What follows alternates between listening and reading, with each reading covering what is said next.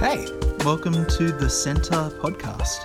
We're a church based in Dural, Sydney, who love Jesus and want to share the message of hope that he brings for all people. We pray that you're blessed by this word and that it reveals God's love for you in a new way. Enjoy. Love that so much. Well, here we are, the final week of Hebrews. Welcome to all our fly guys and cool girls listening. It's MC Mitch and MC Muzz here on the airwaves, chatting, breaking down Hebrews 13 today. Mitch is just cringing. I am cringing. How you doing, bro? Yeah, I'm well. Didn't get a great night's sleep. But, Oh, no. That's all part of being a parent with two small children. Yeah. You're actually looking well rested today. Oh, am I? Yeah, feel yeah, terrible. yeah. Maybe it's the coffee. The magic elixir. Yes. Yeah. Yes. So I hate to break it to you, mate, but I don't think your sleep's going to be getting much better. It's just getting training That's when it. the baby comes in the next week or so. That's it. You from what you've said, were like pretty heavily involved in the feeding, nighttime feedings, definitely for Asher. Asher, yeah. Definitely. Yeah. So I did sympathy wake ups when Hazel was born. Yeah. And then sort of stopped that after a while. Yeah.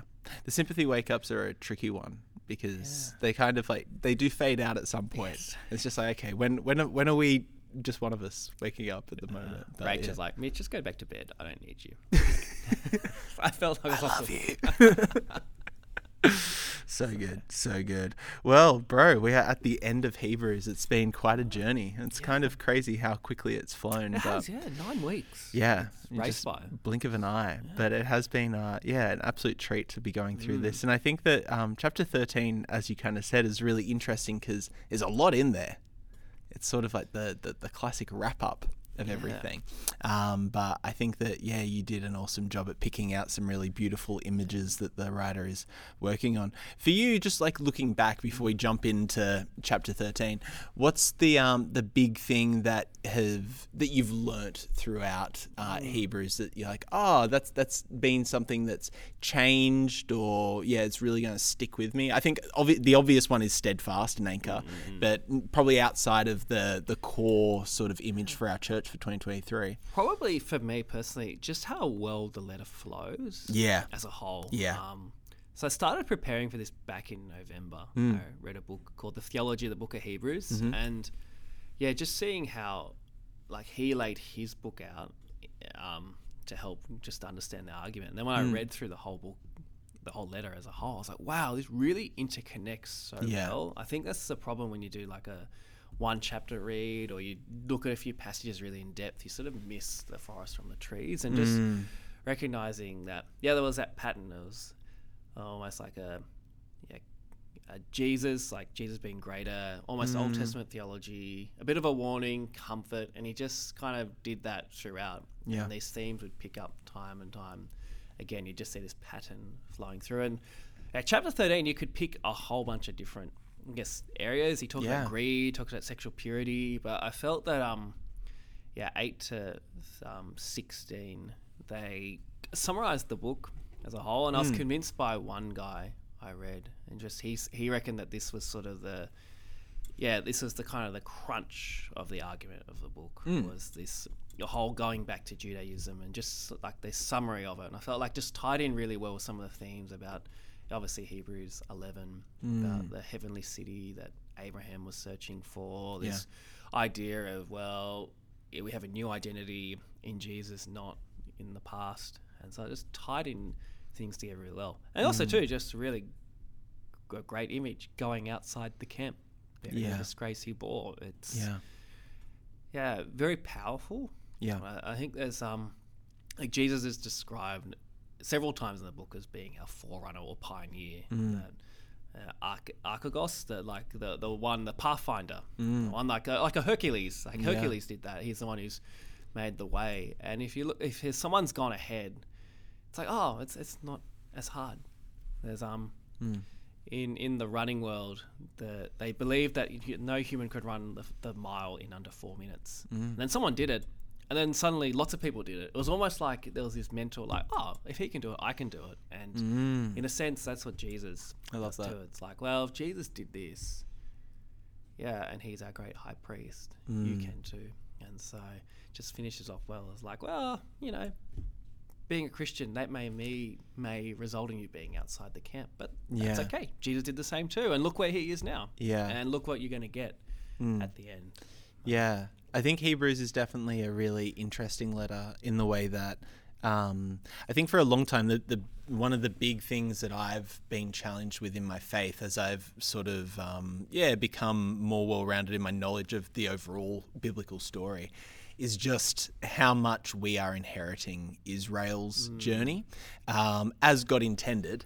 But I think that it's really easy, one, to undersell how important that story of the Old Testament is, and the journey that we are, joining in. We kind of, as Gentiles, weren't there from the very beginning. Our forefathers weren't, although we are now adopted into that family of Israel. But I think that for a really long time, I was often kind of a bit dismissive of how important that Jewish heritage and history was. And I'd kind of, my eyes would glaze over a little bit when people started talking about, like the book of Leviticus or, whatever it is, even some back reference. It's like, okay, cool, we get it. Like Jesus's birth, fulfilled all these, prophecies. But the depth and richness when you get into it, I know it's something that N.T. Wright talks about the most compelling way to tell the story of Christ is to tell the Jewish story of Christ. And I think it's something which is really cool to be looking at in Hebrews when it's really not only presented in such a clear way, but in such a poetic way at times. Even that final image of us now eating from the altar of the crucifix. I'm like, whoa, that is a potent image. Yeah.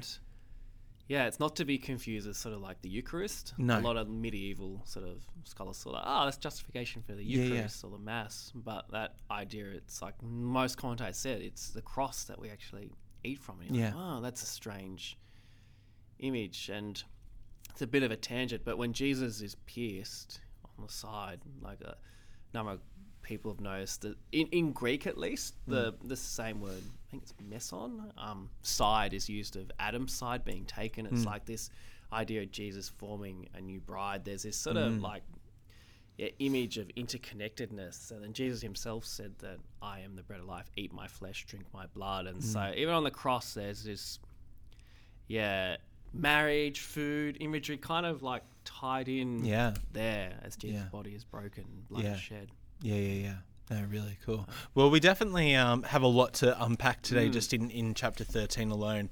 I know one concept that you were really excited to go a little bit deeper on was this idea of home and what maybe the understanding for Jewish readers was of home, what the understanding for Christians should be of home, and then just to further mix another sort of sock in the laundry, what the maybe even secular Australian understanding of home is. There's a lot to unpack there, but let's start with what the Jewish understanding of home would have been to these original readers.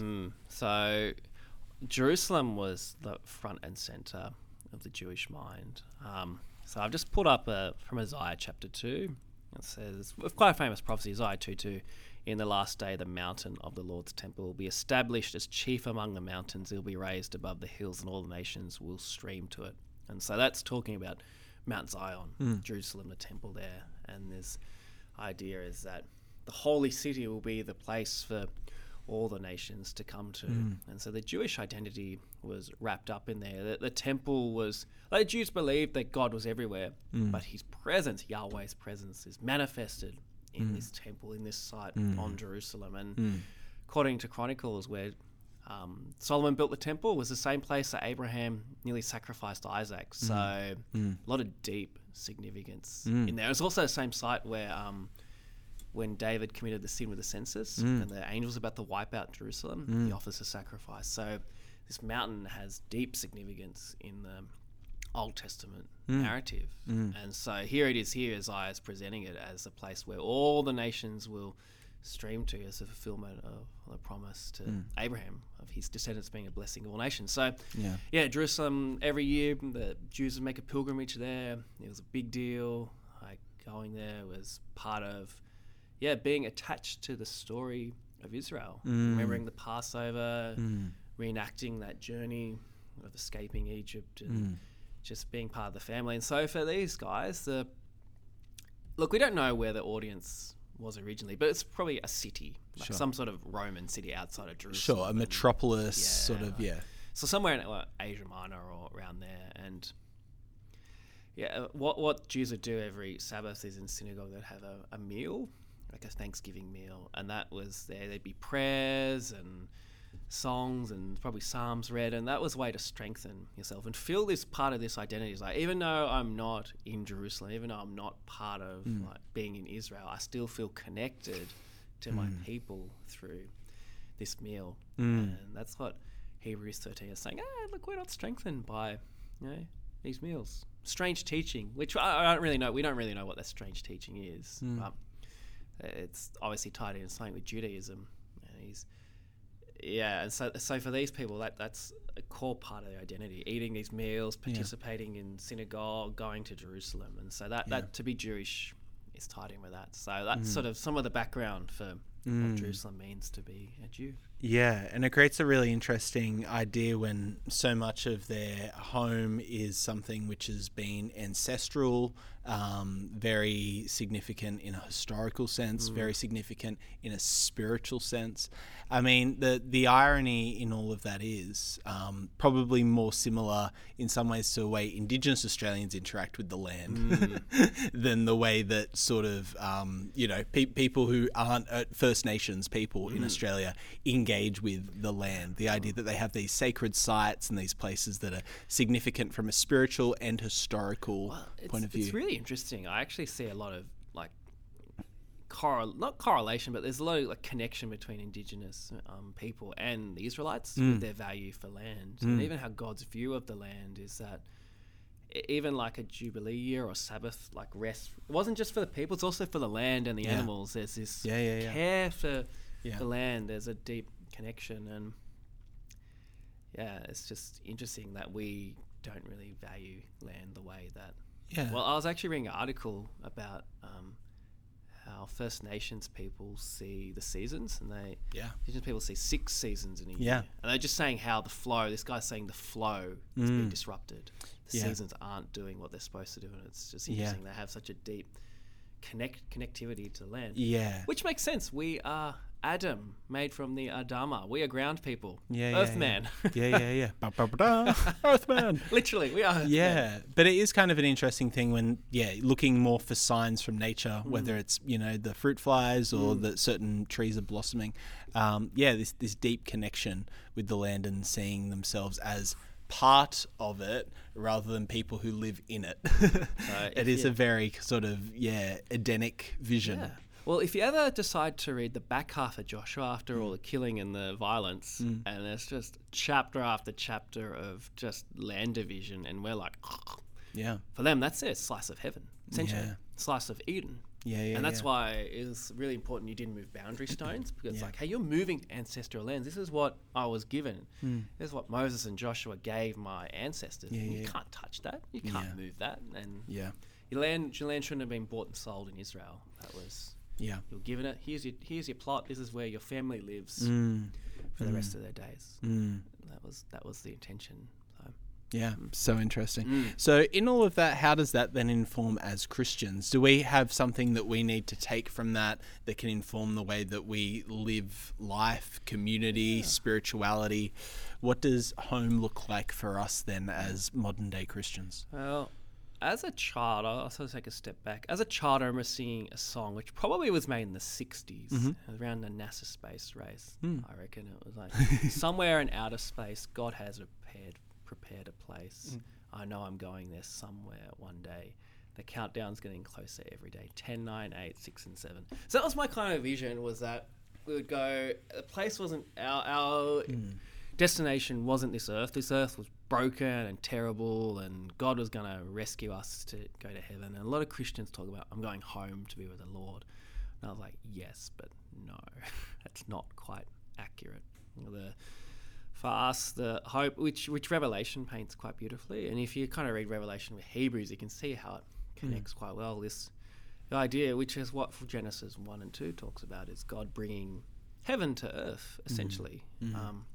And God will do that in the form, not just a garden, this will be a garden city, which Isaiah 2, which I mentioned earlier, speaks about this city where, God and people are dwelling together. And so for us, the land of Israel isn't sort of as significant for us because we've got a new Jerusalem coming. So the old one, Jesus essentially placed a curse on the old Jerusalem. In the Gospels, as you might, if you get towards the end of just before Jesus' crucifixion, the Mount of Olives, it's called the Olivet Discourse in some of your Bibles. So, and Jesus talks about these.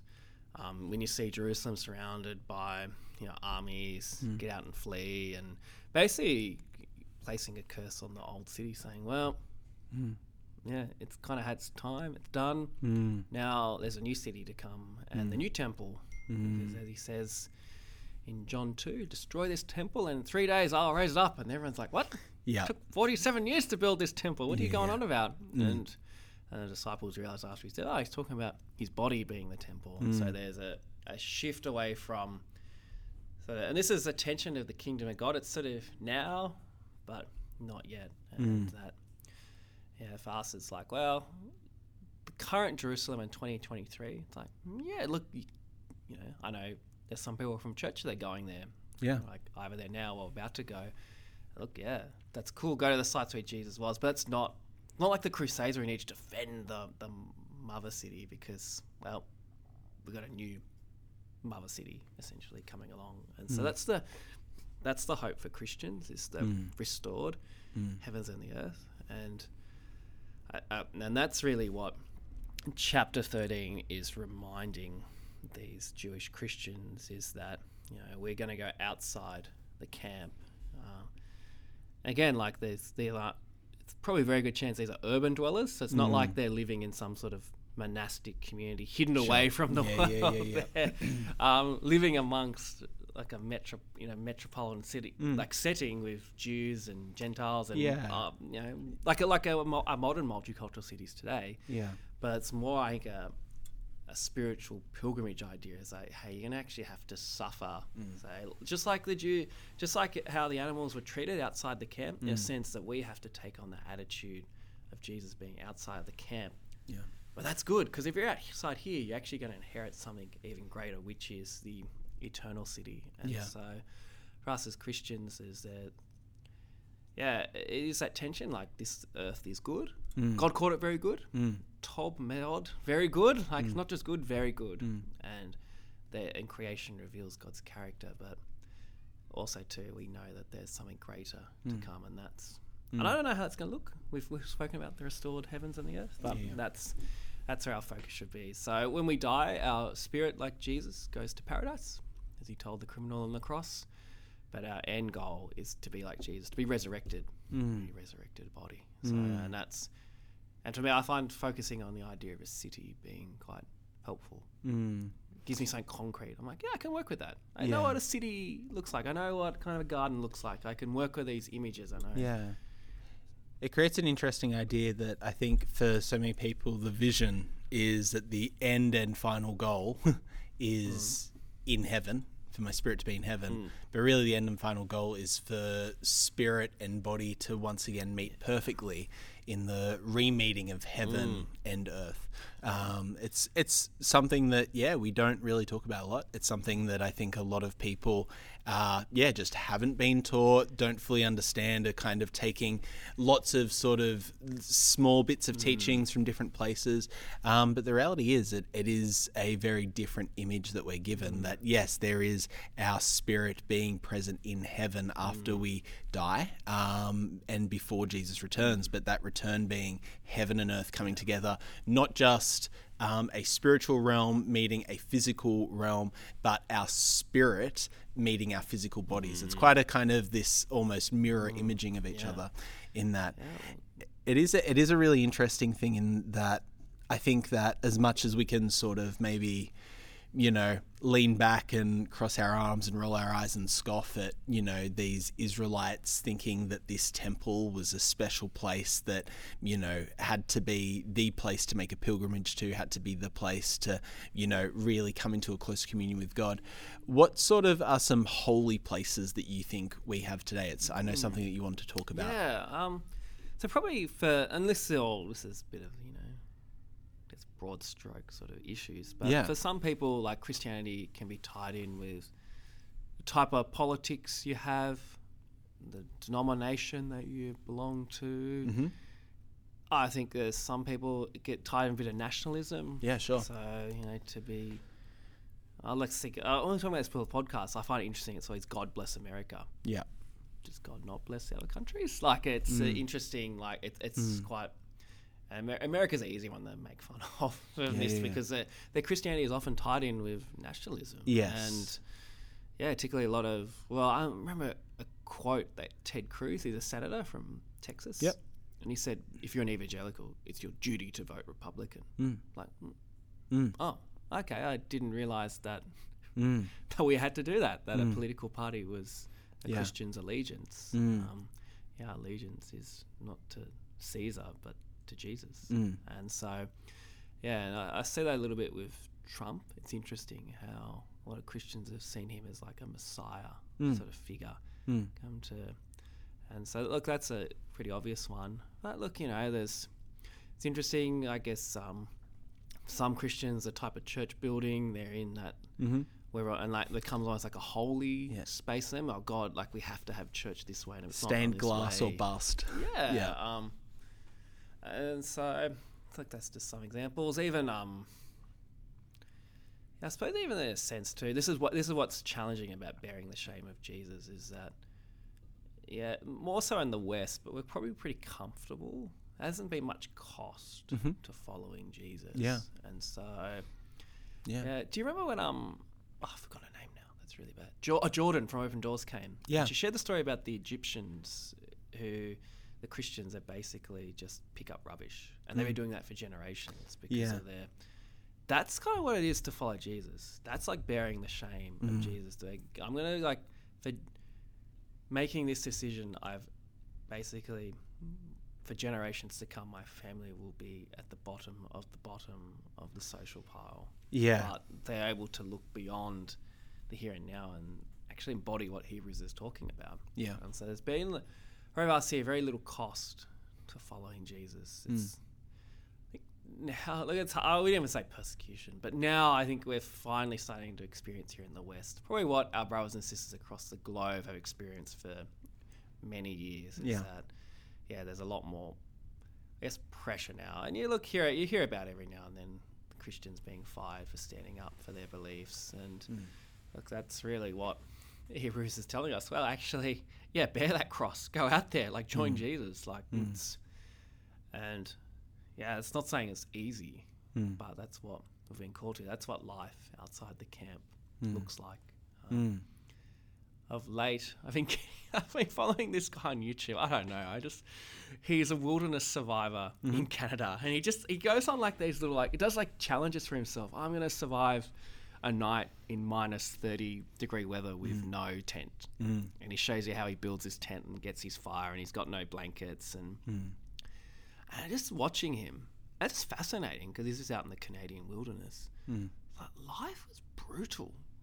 Pre-modern civilization. Yeah. And so the camp is just so significant. This guy, he's storing up his firewood. Like literally, the only tools he brings is his axe and his knife, and he's trying to catch wild animals to feed himself. And you wander outside that camp because that's the question he gets asked. Like, do you encounter bears? He's like, well, they're out there, but I don't see them because the fire kind of.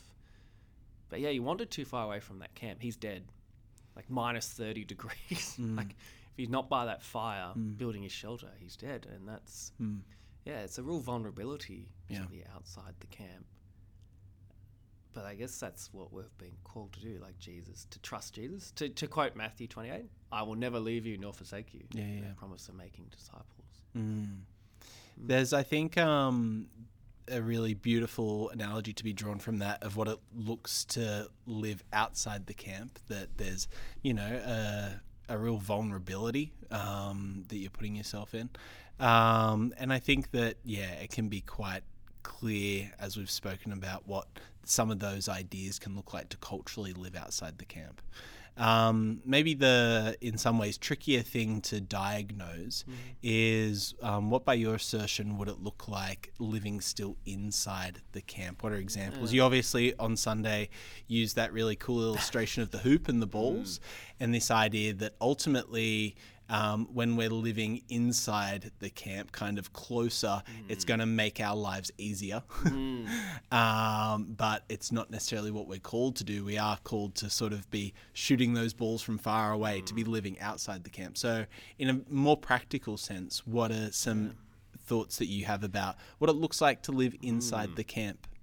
Yeah, well, the obvious one is making a decision that pleases Jesus more than humans.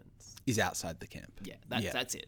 And so, I don't know, we were talking before we recorded. I'm just going to go with the stereotypical same-sex marriage stuff, because anyway, that's been spoken about to death. But I think every day we have to make a decision, and particularly if you're in a secular workplace, you might have to make a decision or not perform an action which will ostracize you. I actually think of a great example. There was a teacher I knew at the school I was at previously who used to be in the mines, and she said she was like the only female there, and most of the nights that they organised involved strippers and drugs and alcohol. It was pretty standard on the mines behaviour. Yeah, and being a Christian in an environment like that would be very tough. Yeah. That's what life outside the camp looks like. It's like everyone's going this way and you're going, nah, I'm not going to do that. And so, like life inside the camp is just sort of following people along. I remember reading, I can't remember what it was, but I remember reading about a Christian guy in the workplace who went to staff drinks on a Friday night. He didn't drink himself, but he went there kind of just to, connect with his co-workers. And he said, ironically, one of the guys that was the biggest drinker that got drunk every night actually turned out to be a Christian. And when he found out, he was just horrified. He goes, like, why do you do this? He goes, well, originally I just wanted to fit in with the guys, and then it just became this habit, and suddenly became a full-on alcoholic. So what started as like, I just want to kind of fit in, not seen as like an outsider. And so, look, that's a fairly extreme example, but they're just, I guess, and look, you think about your own context. We all have our own context where we, tempted whether or not will we just sort of follow the crowd or will we go outside the camp? So, there's just some examples there of what that would look like. What can you think of, Murray? I think it's something that I've mentioned off air before, but we, Em and I just got Binge, which is a streaming platform, and there were all these shows that we got recommended, and two of the shows were a show called White Lotus, which is quite a funny show. I do recommend. It's about a resort, like a 5-star resort, where essentially all these crazy rich white people go to stay. It's like fictional, it's scripted. And essentially it's just like poking fun at the ridiculousness of incredibly affluent culture, and it kind of follows both the people who work there and the people who stay there. At the same time, there's another show that we were recommended called Euphoria. That's essentially a like American teen drama, set in, all the kind of classic things that you would think about as a teen drama, and so we kind of like tried both these shows out. It was really interesting in White Lotus. There's sort of one of the main characters. He's actually a recovering drug addict. And through a series of, events, he ends up being in possession of this bag of drugs and ends up kind of going downhill. And I don't want to spoil it in case anyone wants to watch it, but essentially what I would say is it doesn't glamorize drugs. It really shows it as something which can be really, damaging and detrimental and really, result in the downfall of someone.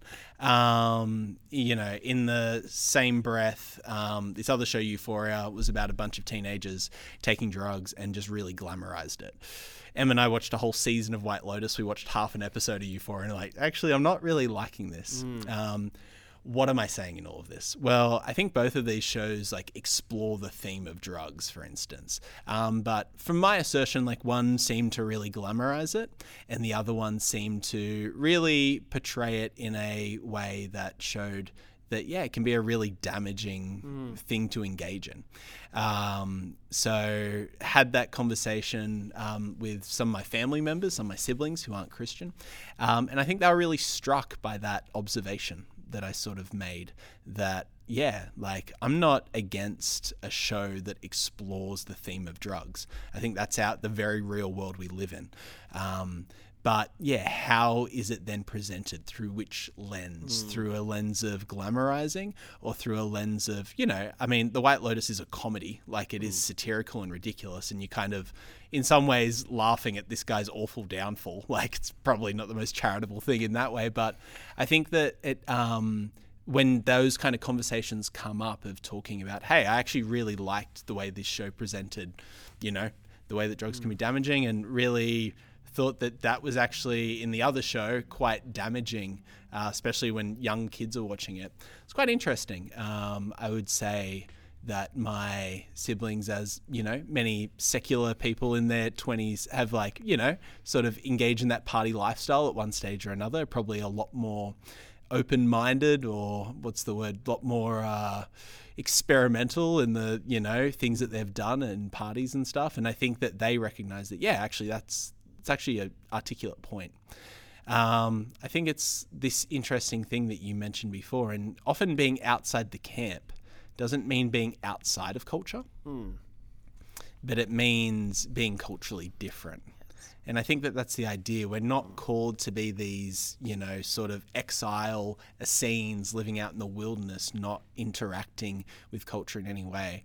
I think that it can be still really powerful to engage intentionally in some ways with the culture. I mean, both Euphoria and White Lotus have won a bunch of Emmys and stuff. They're very popular shows that are in the cultural zeitgeist at the moment. So being able to use those sort of things as conversation starters. But I think in that as well, if Em and I had been completely terrified of even, checking out Euphoria and giving it a chance, it wouldn't have allowed us to have those conversations, to be culturally outside the camp. And I think we can sometimes be so terrified of the world that we don't engage with it even in a healthy way and with a critical lens. And I look at Jesus, going across the sea into a tomb to cast out demons from a guy into a bunch of pigs. I'm like, well, dude, there's dead bodies, there's pigs, there's even crossing the ocean, which is death. There's so many things which a Jewish reader would have been don't do it. But Jesus gets his hands dirty. He just doesn't allow that to affect his spirit and heart. Jesus, friends of sinners and tax collectors. Right, yeah. Friends with drunks, You're like, well, I think that the call is for us to still be engaging with the people and with the culture, just in a critical way, and not doing it in a way that we then become part of that culture. Yeah. I've probably mentioned it before, but Landon Gilkey, I keep spooking him. You have to read his book, man. It's a great book, The Shantain Compound. And he just said, this one chapter, he talks about the Catholic priests who were happy to smoke and drink with the pagans and didn't see that as defiling themselves, where the Protestants refused to. Wouldn't even talk to them. Wouldn't talk to the pagans. And just his reflection was he says something along the lines of, it's ironic that the Protestant movement, which fought against the works of the Catholic Church, has created its own set of works. Yeah. I just resonated with me. It's wow, just how we view, defilement in the world, and in many ways, I see this call to living outside the camp. It is more of a spiritual mindset rather than a geographical mindset. A bit like the pilgrimage. We're called to be on a spiritual pilgrimage. Unless you're a grey nomad, how can the average Aussie who's got a job, mortgage, kids, go, I'm just going to live on pilgrimage, guys. I'm just going to travel around. People who do that, they're anomaly. They're the ones that they're the minority, not the majority. So we can't actually do that in our day and age for them. But we can have that mindset of, well, I'm on a pilgrimage in terms of, even though I, go to my home at night and go to my job in the morning, still be living that pilgrim mindset. And in some ways, it's actually more challenging. So it's actually easier to escape. That's what I found interesting about the monks who just fled to the wilderness for 50 years. I'm like, it's actually pretty easy. Like, if you and I just go, let's just start our own little Christian community, and we get up at 2:00 in the morning and pray. We'll seem pretty spiritual, but actually living in real life is very difficult in the mess and the muddiness of dealing with real life. That's a lot more challenging. Yeah, it's about having a monastic mindset in a sort of, real world context, I think. And it is really fascinating. It is that balancing act, right?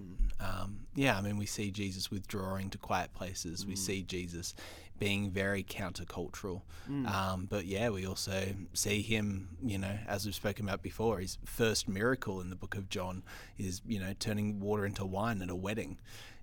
I sometimes think as Christians, when we are at a wedding, and I kind of use this metaphor very literally, I'm like, are we the Pharisees and the Sadducees, or are we Jesus?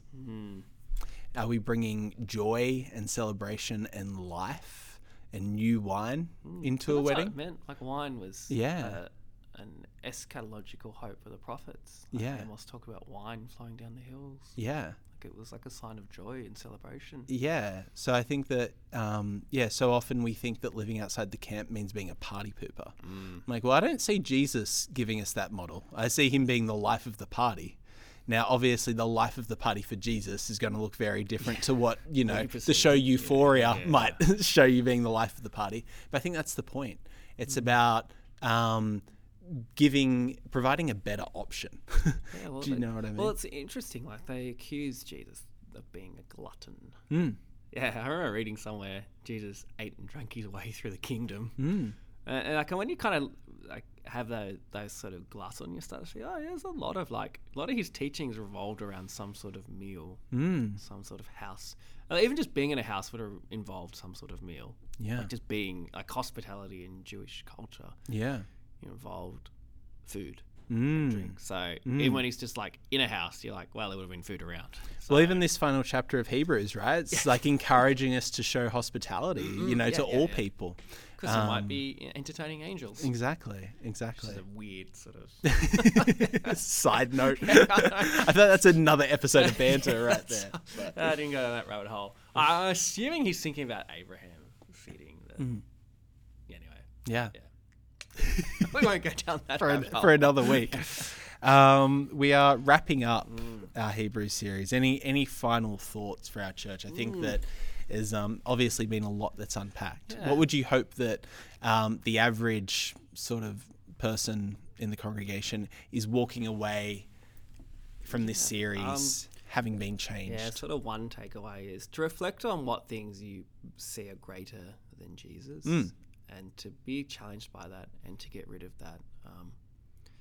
Scripture wasn't written for us. Like, we're not the original audience, but it has meaning application in our lives. One of the coolest things I should have said before that I learnt was today in the present tense, if you hear his voice, or as the Holy Spirit says, it's present tense. So even though Psalm 95, which the Hebrews quotes from, was written to that generation, he says, like, actually it's today. It still applies to us today in our context. And that's still ongoing. And so Scripture still has relevance. So, while we may not be thinking about Moses being greater or Torah or angels or whatever, we have our own equivalents. And that would be the biggest takeaway, is to reflect upon what things you believe are greater than Jesus. And to throw them away. And to... live outside the camp, to run the race of endurance. And when we do stuff up, because we just all stuff up, we're human, to remember we have a great high priest who's able to empathise with our weaknesses. And he was tempted in every way as we are, without sin. And that's the great hope, is we have forgiveness. Because, those warning passages, they're pretty terrifying. But, that's what happens for those who reject Jesus. But for those who don't, there's a great reward for that. So that'd be the biggest takeaway. People can reflect upon what things they believe are greater than Jesus. Mm. To be wrestling with getting rid of them. Yeah. Jesus, the same yesterday, today, and tomorrow. The things that he's greater than might change, but he's always greater than. I like that. That's a good summary. I love it. Well, Mitch, thanks for taking us through this series, and thanks for the chat. We're going to be taking a bit of a break over Easter and a couple of weeks after as we do some preachers picks, but we'll be getting into a new series later in April, May. In May, we'll be getting into a new series in May. Did you want to give a little teaser on what that's going to look like? It's going to be a May sort of mission month focus, and there'll be the first 3 weeks I've already kind of figured out. The last week I'm a little unsure yet, but it's going to be Matthew 28, the Great Commission, and unpacking that. It's a very famous passage, but unpacking that in the broader context of Matthew, how we can live that out. Jesus calling the disciples to ministry and breathing upon them in John chapter 20, which is really charged, and so kind of almost spirit like led ministry. I love it.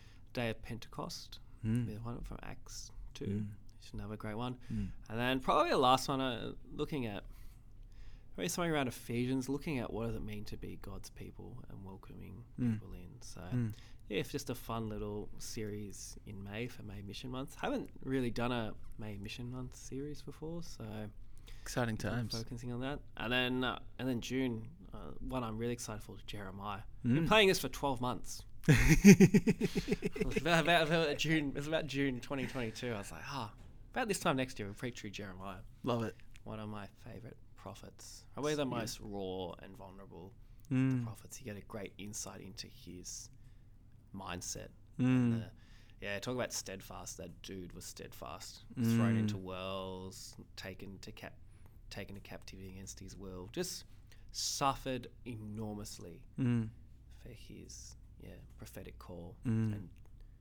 I think too we see him wavering, which I really love. That's what I love, is that he really struggles. It's real. It's not just like, I'm feeling well, yay, praise God. It's like he's just like wrestling. And I think that's really cool for us to encounter that and see that life. That's what's cool about the Hebrew Bible, is we get real characters who get angry with God. 3-dimensional. They're not just like, always got a smile on my dial. They're real raw people. And that's what's going to come in the next couple of months. So good. Looking forward to it. Well, enjoy your little paternity leave when any day now. And we look forward to seeing you guys Good Friday and Easter Sunday. Catch you then. See you then. Hey. Thanks so much for joining us. Don't forget to rate and subscribe to help others discover this channel. Check out the description if you want to find out more or get in touch with us at the Centre Dural. But in the meantime, praying for God's hand over you as you continue to step into everything Jesus has in store for your life. Be blessed.